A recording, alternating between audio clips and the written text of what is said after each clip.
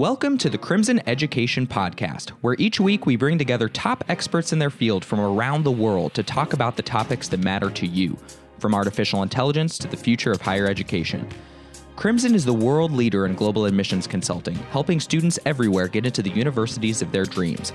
To learn more and to apply for a free education assessment with one of our academic experts, visit crimsoneducation.org. And if you have questions for our guests, recommendations for topics, and more, email podcast@crimsoneducation.org. Crimson Education. Reimagine what's possible. Hi, everyone, and welcome to another episode of the Crimson Podcast channel. My name is David Freed, and I'm here in San Francisco with Jamie Beaton. Jamie, how are you doing today? I'm pumped. We're excited to be here, David. Great. So for those of you who don't know, Jamie is not only a good friend of mine and a former classmate, but CEO of Crimson Education. Jamie, what we're going to be talking about today is whether colleges are looking at the right things or the wrong things when it comes to admission. Obviously, given the news around Harvard and all the lawsuits, this is something that everyone has their eye on. Are colleges undervaluing test scores? Are they overvaluing things we can't measure, like extracurriculars? So first, to start out, I want to hear more about your own experience. You applied to 25 schools, including the top ones in the UK and the US. What do you think made you stand out? What was the center of your application's decision? So I think there are a couple of things that helped me stand out in the college admissions landscape. The first thing is something you probably don't want to hear, but it's just the reality. And basically, most kids from my high school were doing 3 or 4 A-levels. I did 10 A-levels, which immediately is very distinguishing in the eyes of these schools because it sounds so ridiculous. I think basically with the US, you've got to remember, these admissions officers spend about a minute reading your profile the first time. Things are going to stand out about your profile, and that's going to be what they remember you by. So in my case, just the academic load that I had was quite differentiated for Kiwis at the time. The second thing was my leadership. I had run this nationwide campaign on basically anti-drugs and anti-alcohol following a number of students actually pass away from my school. It was a really intense sort of cultural phenomenon in New Zealand. We've got a pretty bad drinking culture. And the kind of massive project that I ran on was also quite differentiated. And I know a lot of my references actually talk to this campaign that I'd run. I had written a lot of media articles in the National Herald. I'd gotten a lot of youth from various schools involved in this initiative to try and improve the culture. And so I think the combination of basically that deep leadership project alongside basically a super intense academic schedule that seemed kind of totally out of the ordinary probably made me quite interesting to many of the schools. Now, they would be two kind of big hooks that really got people's eyes popping, so to speak. But I also had a broad array of kind of, nice extracurriculars that were pretty holistic. Everything from being a theatre club youth ambassador to a, math and physics Olympiad competitor, to a national debater. So I had a lot of different activities going on. So I had a pretty all-rounded profile. The final thing that I would say is I actually had a good balance between STEM and the humanities fields. So English was kind of my main subject, actually, that I was very strong at, but I also did all the sciences, biology, chemistry, physics, etc. And I think typically the candidates applying, at least from New Zealand, and now I can say, having seen all these kids around the world, worldwide, is people typically don't have a strength in both areas. And so the candidates that are quite well-rounded are pretty attractive to these liberal arts colleges. So that's a couple of the kind of quick ones. Now, you're a very humble guy, but you also, from my understanding, were the first person in your school in many, many years to get into Harvard. So, you also crushed the admissions game and actually did so in the US where it's a much more mature competitive space. So how did you stand out when you went through this journey? Sure. So I think for me, kind of like for you, I was really focused on telling my story. And I know you and I, we do admissions consulting for a living. We talk to a lot of students about what story you're telling. And so for me, I think the story was one of being well-rounded. I, like you, did very well in science and math, but my passion was English. I liked writing more than anything, spent a ton of time on my essays, and had, when I was growing up, written a series of novels for National Novel Writing Month. And a big part of my application was saying, look, I can do both things. I'm flexible. My goal in college is really to be academically curious. Given my double professor-parent background, I think that was something I stressed was intellectual curiosity, real passion for learning, passion for doing different things in high school. As far as the hooks, for me, I think one of the big hooks was just leadership in my school, leading Mall UN, leading our local community service organization, leading our newspaper, things that a lot of other people had done. And so I think what set me apart was really telling the story together.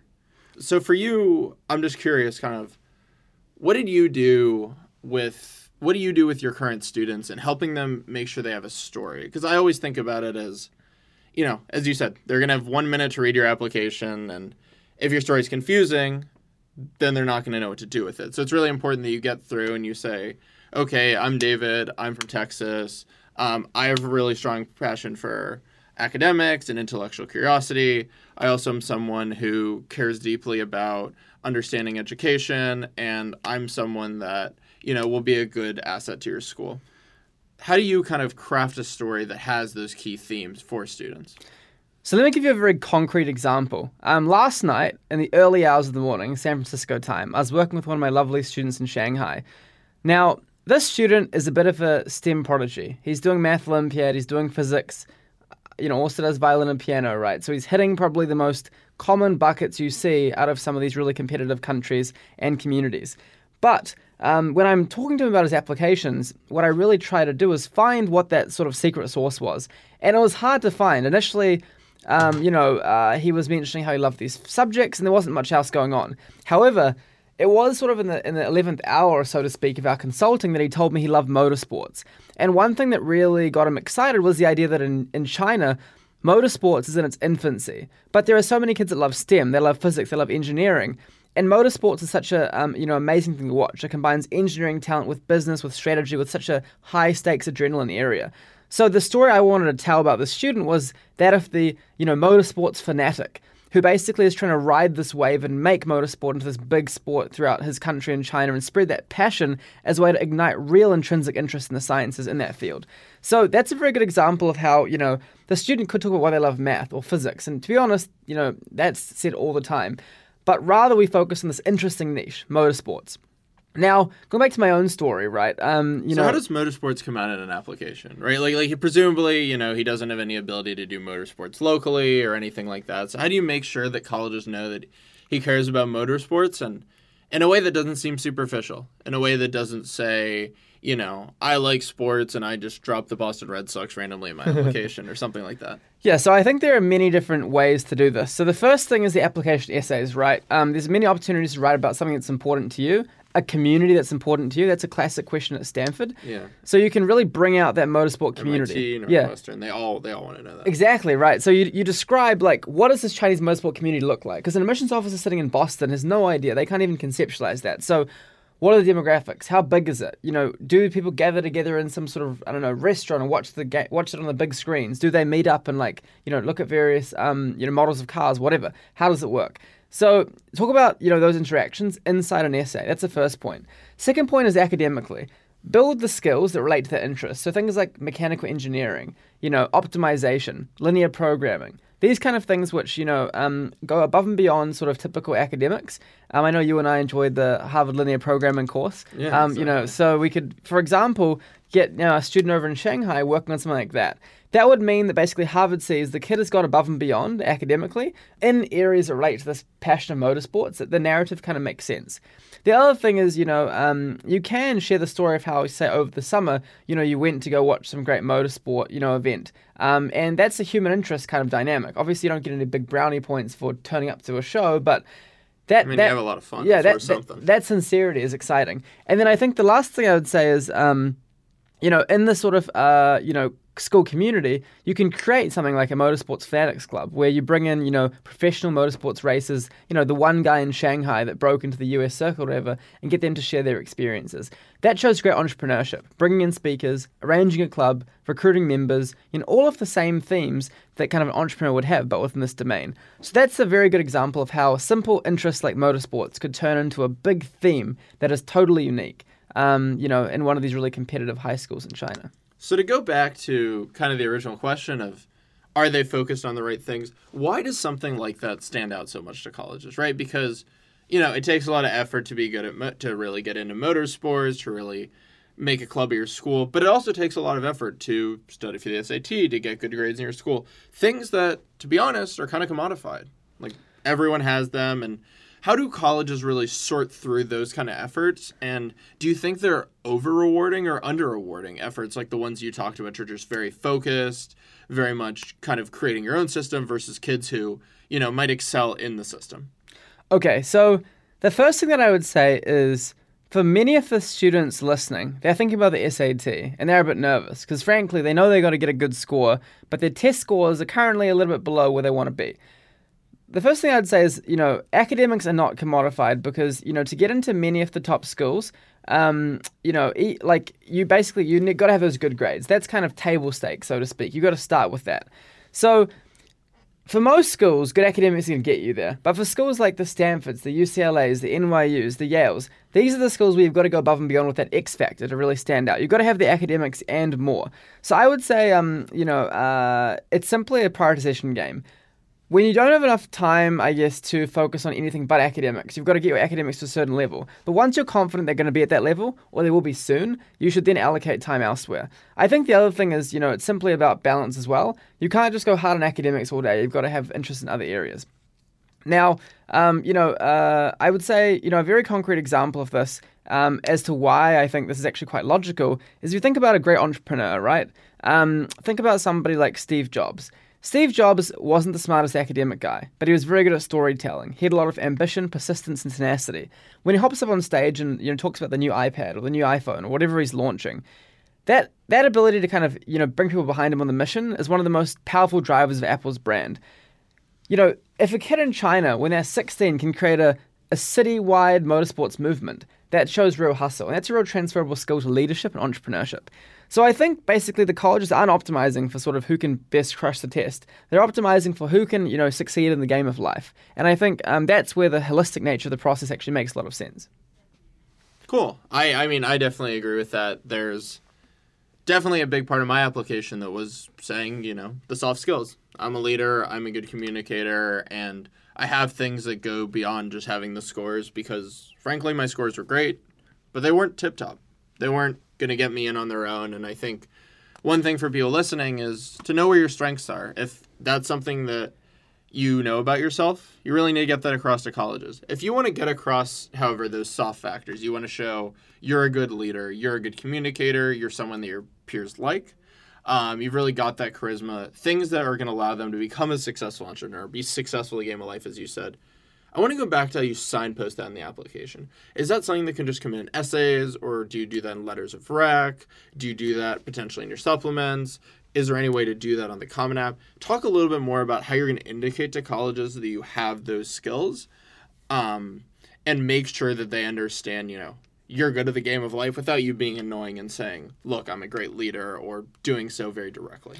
So I think the key thing I would say here is authenticity, authenticity, authenticity. You have so many kids going to these schools preaching how they love environmental science without having done anything in that area, right? For an application, everything's got to make sense. It's like if you meet a friend, the friends you really love are those that are authentic. They, they're always the same with you. You know their background. They're not, being sort of manipulative. They're sharing how they are. Colleges want the same thing. They want to see the real person. So what you need to achieve basically is your references, your essays, your activities, your interview with the alumni. All these things must triangulate to be the same narrative. It's very weird if, your essay says one thing is your passion, but then the references don't even talk about that passion. The more overlapping these different things are, the more that consistent story is being shared.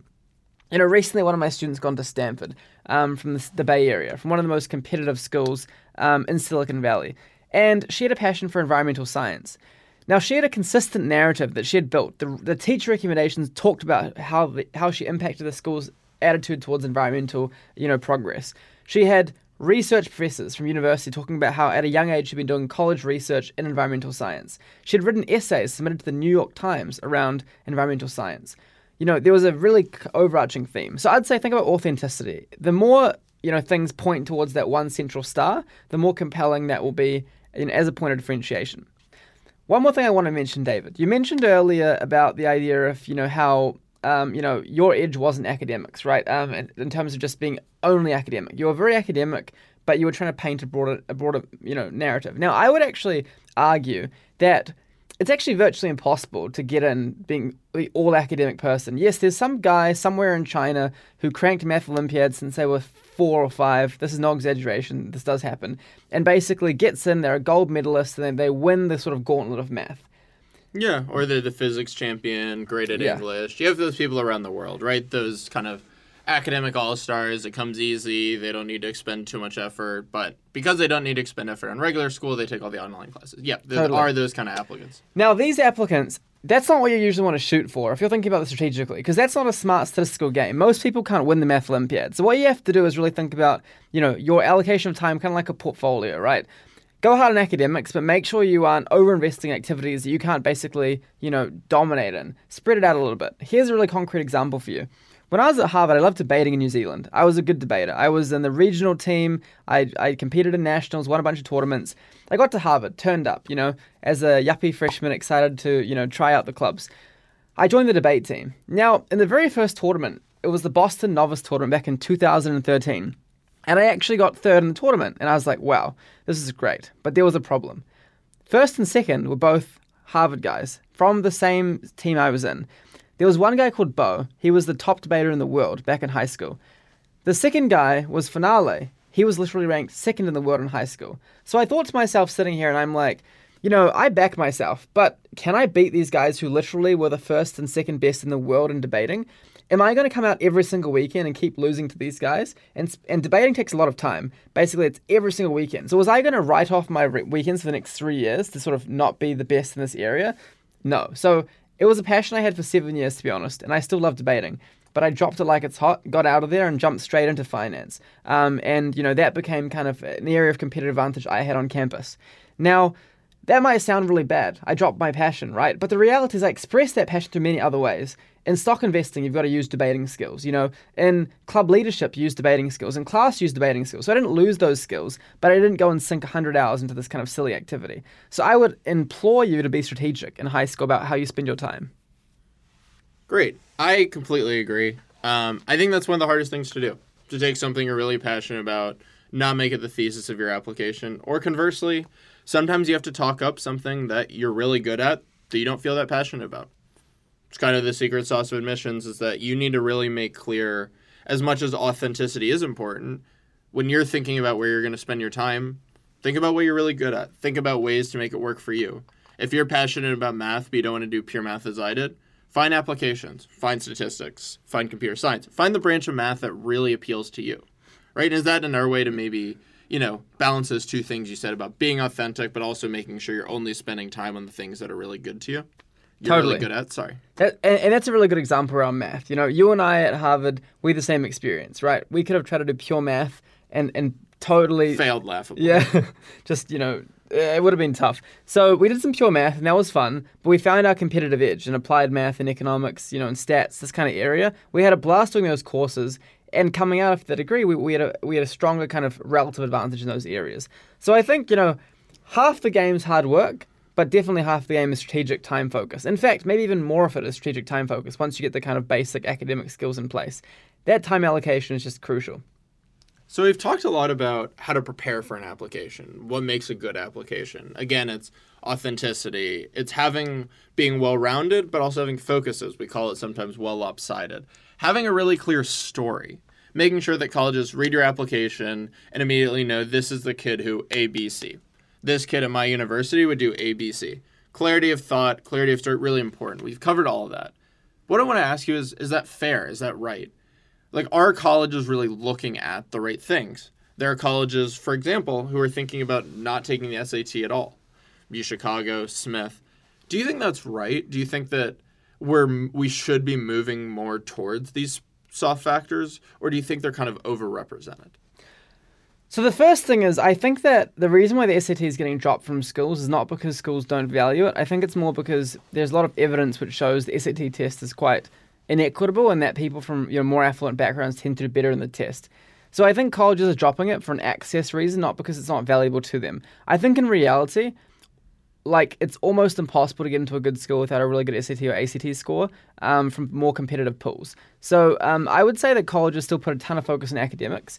For example, there are some countries that I counsel kids in where Harvard has only taken people that were ranked top of their school for the last 4 years consecutively. So nobody who wasn't ranked first got in certain countries. Academics are super important, and that's just the nuts and bolts of it. What I would say is the interesting comparisons between the US and the UK. Yeah, that's what I was going to ask you. UK, Very academic focused. Exactly. Very much about the numbers, how you do in school, not worried about things that maybe they derisively call fluffy. So kind of how do you compare those systems? How do you think about it? And for those people out there, how do you know if you're a good fit for the US versus the UK system? So my quick take is I think that the US application process is actually pretty phenomenal because I think in life you need your academic skills. They're like your core competencies. You need your leadership, right? Driving people forward. You need your ability to tell stories through the essays. You've got to have your activities, the extracurriculars. I think that the proxies the US application process uses are actually very translatable to sort of broader things in life. That's why I think there's a lot of kids that come out of undergraduate colleges in the US very well-rounded and equipped to take on leadership early in their career. Now, moving to the UK, I think the UK's focus on sort of exclusively academics is, for the reason I like the US, why I don't really love the UK so much in their process. I think the UK looks very narrowly at academics. It doesn't really take into consideration things like outside of school self-study. So if you've, for example, gone ahead and competed in like the Math Olympiad, they're not going to put as much weight on that as, just like your core school grades. I think it's a failing of the system. And so generally speaking, I would say I like the US's holistic process. It requires tons of resources. You need to have well-trained admissions officers. You need to have a lot of, careful readers. But I think it's definitely a lot more relevant for future career success than just the purely academic UK system. Actually, pushing this even further, in New Zealand and Australia, the only way in which you get into university is just pure academics based on a point system. There's no notion of your personality. There's no essays. It's very objective based on grades. And I think, that is not a very nice system in the sense that you've got no real incentive as a high school student to think about, what are your strengths? What is your personality like? Who are you as a person? It can often lead to a lot of dissatisfaction because you roll into whatever degree has the highest points, it's the most competitive you got into, and that's kind of what your career's in. And I think there isn't that opportunity for kind of alignment of interest that the US process almost forces out of you when you're writing those application essays. So short answer is I'm pretty bullish in the US system, and I guess I did turn up here after all, so I may have a bit of a bias in that regard. As we both know, born and raised myself. So I actually have a question for you. So you said something that I thought was interesting about the SAT. Schools are dropping the SAT because access is somewhat biased, and certainly there have been studies that show that, the SAT, for example, uses quotes, especially in the writing sections, or examples in the math sections that cater to people from certain backgrounds, cater to people who are more affluent, as you said, cater to people that come from the background of the people writing the test, which tend to be kind of white America, for example.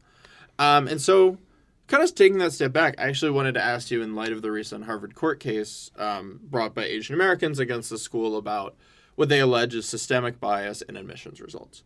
And I wanted to ask you, you talk about how it's really important to have a really systematic overview of someone. You think you want to incorporate the soft skills, and essentially the people that deserve admissions into these top schools, or the people that should be admitted, are those who are going to do the most with the experience. Is that fair to say? Yeah, I think it's fair to say. So, if that's true, then I want to ask. I think I'm getting led into like a logic trap here. Yeah. Keep going. So what I'm saying is that kind of in the same way that the SAT might be a little biased, do you worry that sometimes some of these things like leadership may as well be biased, or you kind of see the other side of the argument where people might say, okay, well, access to leadership positions, access to this is really governed by this, and so people who are succeeding in their communities, people from different backgrounds might only have the opportunities to succeed on the test or really succeed within the framework of the school, because getting outside the system requires a connection here or a step up here that is really harder from people who come from, those favored backgrounds. So I'm just curious what you think of that and how that kind of might tie into what you were talking about before. Okay, so I guess to summarize what I think you're asking, basically what you're wondering is, in the same way that I love leadership and extracurriculars, and I was previously sort of thinking about the SAT as a driver of inequity, could extracurriculars and leadership also cause inequity too? Because access to, say, or originate from inequity. Yeah, interesting. I think there's definitely a risk of this, to be honest. I think that it's very clear that at the best schools in the world, take Phillips Exeter, Phillips Andover, Lawrenceville, etc., these schools have way more leadership opportunities, way more extracurriculars. There's a whole campus culture built around leadership that doesn't exist in many schools. So I think it's very fair to say that in some environments, there's non-existent clubs. There's very limited things to do. The flip side of that is, I think while we can sit there as kind of social critics and criticize the system, the fear I have for the listeners is these guys is 15, 16, 17, they're applying to college. The system's not going to change in the next 2 or 3 years, right? They need to worry about themselves and how to do best in the system and take over that kind of personal agency. So my mentality is very simple. If you're at a school that doesn't have extracurriculars or leadership, view that as actually an advantage. Why? Because when you create them all, you're going to stand out so much, right? You'll look more different. When you create the clubs, when you go for leadership, when your teachers say, "Hey, look, in my school, there was no activities for Johnny to take, but Johnny, man, he created 3 different clubs that are going to be here for a long time." That's very powerful. So I've actually seen, to be honest, in admissions, a pretty consistent trend whereby students that come from niche schools, in foreign parts of the world, let's say New Zealand, from a school that's never seen anybody overseas, has actually done very well in the process by, kind of building things in their school that didn't previously exist. So I would say, yes, in the grand scheme of things, I do think extracurriculars are a source of inequity in the admissions process, but I think, they also give you a good opportunity to easily differentiate yourself. If you're at Phillips Exeter Academy, there's a Model UN club, there's a debate club, there's a speech and drama club, everything you want to do, there's a club for it. That's a tougher environment to innovate in, potentially, you could argue, for some students. So, I'd say there's pros and cons, but the reality is, how are you as a listener going to get yourself into college? So you got to deal with those realities. Yeah, and I think that's very true. I think one thing I definitely want to add there is that colleges will always look at you in the framework of what opportunities you come from. Very good point. As you know, I spent a lot of time in New York talking to people there, and a valid concern is that in New York, you're going to be judged differently than you're going to be judged if you come from suburban Arkansas, or even if you come from Russia or New Zealand or other parts of the world that, aren't New York with all of its bustling opportunities. And yes, if you come from there, the opportunity burden is going to be higher. There are way more things to do. There are way more opportunities. And either if your parents may know someone, many more things to do. And so from that perspective, the schools are much better, etc. It is somewhat unfair. It is somewhat unfair that you're going to be judged against your cohort. And if you are someone who's maybe similarly talented in different parts of the world, you're going to have a different opportunity to stand out. And colleges do have to sort through that. And that's hard. But one thing I wanted to ask you is, obviously, both of us have worked with students who are applying, and mentally we have to make our judgments of their applications. What do you think, if you could redo the system and you were making your own college and you had to pick out, what would I emphasize? Would you do what the U.S. broadly has, or would you even add more things in favor of leadership? What kind of would you ask students to submit that might give you what you need to know to decide if you wanted them to go to your hypothetical beaten university? Don't get me too excited. So I think the first thing, David, I would say is for the New York kids out there, I would say maybe you think you have it hard, but wait to go to Shanghai or Seoul, right? I was in Korea 2 weekends ago, and in 24 hours, I met more students with a 1500 SAT score or higher than I would see in the US in 2 weeks, right? So there's always relative difficulty. Now, if you're literally telling me you're a math student in Shanghai, fine. Okay, I agree. You've got it pretty difficult. But anyway, going back to your question. So your question essentially is, how would I redesign admissions? So I think the US has tweaked over many years, and a lot of what they do is quite good. But here's what I would say. I would strike affirmative action, and I would have affirmative action based not on race, but based on socioeconomic status. I think that basically, I totally agree that, inequitable access to opportunities is really damaging, because college is one of the most powerful forces to drive social mobility. So you've got to make sure that's accessible. But I think the problem with affirmative action is, the reality is it means literally based on your ethnicity, your outcome changes. And that, I think, is unpalatable to many, justifiably. I think if you instead look at income and you say, look, you could be a white American, or you could be an African American, or you could be a, Hispanic American with a low income. And could be a Kiwi American. Yeah, a Kiwi American. Yeah. Thank you. God. What is the word coming to? So basically, you could have that with a low income, and then you could be viewed through the lens of that low income and the opportunities that restricted you for. I think income is far more of a pervasive driver of inequity than race, because if you don't have the income, how can you go for summer programs? How can you, get the tutors? How can you get access to, different, quality private schools, right? That's a huge driver of, academic disadvantage. So I'd much rather the schools hone in on that. That's an objective success metric. Now, critics would say you can, kind of obfuscate your income. But what I would say to that is, typically the people that game the income system, That's a pretty small percentage of cases. And usually, higher income people tend to be willing to just pay the full fees. So I think that while that's a risk, that there is some ability to game the income measures. Net, I like it better than saying, hey, you're Chinese, so it's harder for you to get into Harvard than this guy who's, Hispanic. Do you think that's where colleges are going? There's been movement about this, obviously, for years in the U.S. Colleges like Harvard claim to really incorporate this, as does Williams and Amherst as well. And they're, colleges who talk about this or colleges who stay silent on it. It's like a pretty charged topic here, especially with how it's going in the U.S. So I'm just curious where you kind of see it going. Do you think that'll eventually be how colleges move? And a question for you. You work with people internationally. Is there any movement towards this? Are those conversations happening outside the U.S.? And why or why not do you think that's happening? So the first thing that I would say is in this realm, the colleges have just immense power. I think, if Harvard, Yale, Princeton, Stanford, etc., do or don't want to change these policies, that's ultimately going to be the big deciding factor. So I think, yes, people in China, Korea, etc., naturally, they're not very happy that it's harder for them to get in, based on their passport.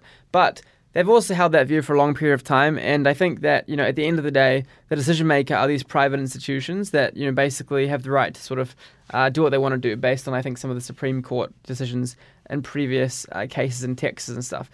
So I think basically, yes, internationally, people don't like this. There was a big surge in sort of attention on it during the time of the Harvard case. It's since died down quite considerably. I think basically people are pretty willing to accept the system. The other thing that I would say is, I'm now at Oxford, and I see, Oxford's environment, and I was at Harvard, and Harvard basically, there is a huge distinction in level of diversity, right? Yeah. Oxford has no affirmative action. There's actually limited financial aid for international students. There's a huge population of, essentially white or Asian people at Oxford. There's very few people from, sort of a African background of any kind. And there's been quite a lot of negative coverage about Oxford, Cambridge on this basis. On the flip side, I really do think, being at Harvard, it's like a rainbow. You have every color of the universe, every corner of the world represented. It's quite beautiful. So, I would say there can be marginal improvements made, but I would say that the status quo in the US is definitely the best of flawed options I've seen worldwide. Great. So thank you, Jamie. We're running out of time. So again, really thank you for joining. Excellent podcast. For those of you listening, again, just to wrap up, the three things that I'd really take away, and Jamie, feel free to add to these, are when you're writing an application, you need a clear story and you need an authenticity. You need authenticity. You can think of your college application in many ways like a chapter of a book. Your ComNet first, then your essays behind that, your supplements behind that, your letters of rec, and then anything that you might get as a supplement. So as Jamie said, he had people submit supplementary letters of rec who worked with him on his anti-alcohol and anti-drug campaigns. I had people that I worked with on environmental policy submit things. Again, things that really bring you out as a person. But anyway, I'm getting a little distracted. So those 20 pages are a story. They're a chapter that someone's going to read. They're going to flip through it in 4 minutes. And like when you read a chapter for school, you want those key takeaways that are going to be asked about on the quiz. You want them to have a very simple understanding of, this is Jamie does X, Y, and Z. The second takeaway that we talked about was, if you're really trying to do that, starting early. Jamie gave the example of a student you worked with in China who started doing motocross from an early age, someone who worked to bring it out in their schools, someone who worked to create a club, really create passion projects, really make clear through every part of their application, the essay, the leadership section, maybe a supplementary letter of rec, that was something they were passionate about, something they'd accomplished with. And not only does that show you have passions, but it shows what you do with your passions. And as Jamie had talked about, those are the kind of students that, especially in the American system, are highly rewarded. The last thing we talked about was ultimately our views on the education system and the application system. And what we agreed on was the U.S. application system really considers the right things. It really looks at you holistically, and as hard as that can be, depending on where you come from, you really need to focus on catering to that. One of the things that Jamie really elaborated on was that the U.S. system will reward kids who go above and beyond depending on their environment. So while you might feel as though your environment's very competitive, or your environment's less competitive and thus contains less opportunities, you're really only judged against the people around you, and that's what you need to focus on. As unjust or just as you might think that is the reality, as you pointed out. And that's not something that you can go around. So again, Jamie, we're going to wrap up here, but any last words? Thank you very much for joining us. Yeah, fantastic stuff. That was a very useful summary. The last thing that I would just add is that, you have to be ruthlessly efficient with your strategy for time allocation. I gave you the example of how I dropped debating, a passion of mine for basically all my high school years, within a matter of a week after realizing that in this new environment, it wasn't going to cut it for me. Now, the more decisive you can be with these kind of decisions, the better you will be not only in high school in allocating your time, but in the amazing world of life as you go into your career, which is a far more ambiguous kind of thing than any high school process. So, thanks, David. I think they were very fantastic, insightful questions, and I look forward to the next one. Thanks, See you later, James. guys. Have a good one. Bye. Subscribe. Bye. Thanks for listening to the Crimson Education Podcast. Do you have questions, concerns, or recommendations? Email us at podcast@crimsoneducation.org and we'll get right back to you. And if you want to stop waiting and start forging the path to the school of your dreams, visit crimsoneducation.org to get a free education assessment with one of our academic experts. Crimson Education. Reimagine what's possible.